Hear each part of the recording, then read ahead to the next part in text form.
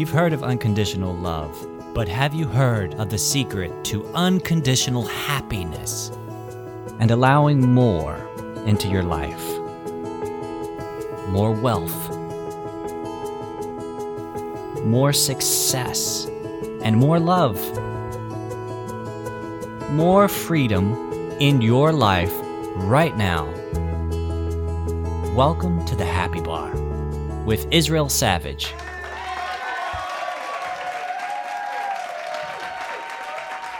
I grew up hearing things like this, like, oh, you made your mother angry, or you made your mother cry, or whatever else. And so I thought, wow, I'm responsible for other people's emotional state.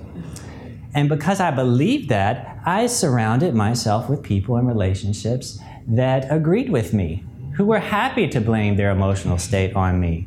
Right? And I was happy to blame my emotional state on them.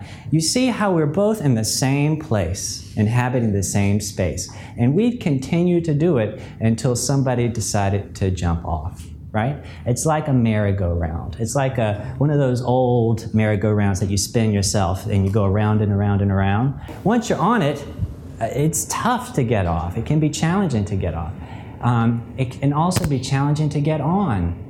If you're a kid and it's spinning around and you try to get on there and just hop on, you're going to fall on your face, right? You have to change the level that you're moving at in order for you to just slide right on. If you look around and you're surrounded by unhappy people, or people that complain, or you just don't like the feeling of the people that are around you, then you have to come to terms with the fact that you fit.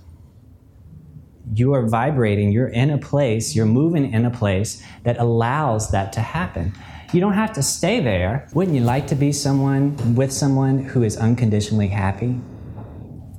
Wouldn't you like that? Wouldn't that feel good? Meaning, they don't depend on you to make them happy. Meaning, when you make a mistake, they don't blame you that they're no longer happy. Wouldn't you like to be with someone who is just where they are, independent of you emotionally? Doesn't that feel good? Does that feel good to everybody? Well, guess what?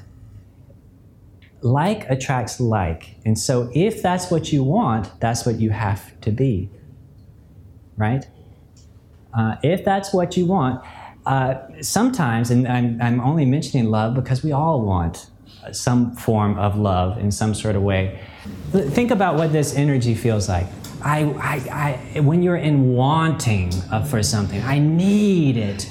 What does that energy feel like? Have you ever been around people? Have you been around people like that? Have you had women or men approach you who just are this need, want? It's repulsive, right? You're and not the behavior. There's not a judgment about that, but you're repelled by it, right? Right? That's the energy there. And so it's when you have a needing or a wanting or it limits you. It actually keeps the very thing that you want away from you. What we really want is someone else who is grounded in who they are, independent of us, and in a healthy, whole relationship, right? And I can promise you this. If you are not in that place, then the person that will be drawn toward you in this moment will not be in that happy, whole place either. And that is not what you want.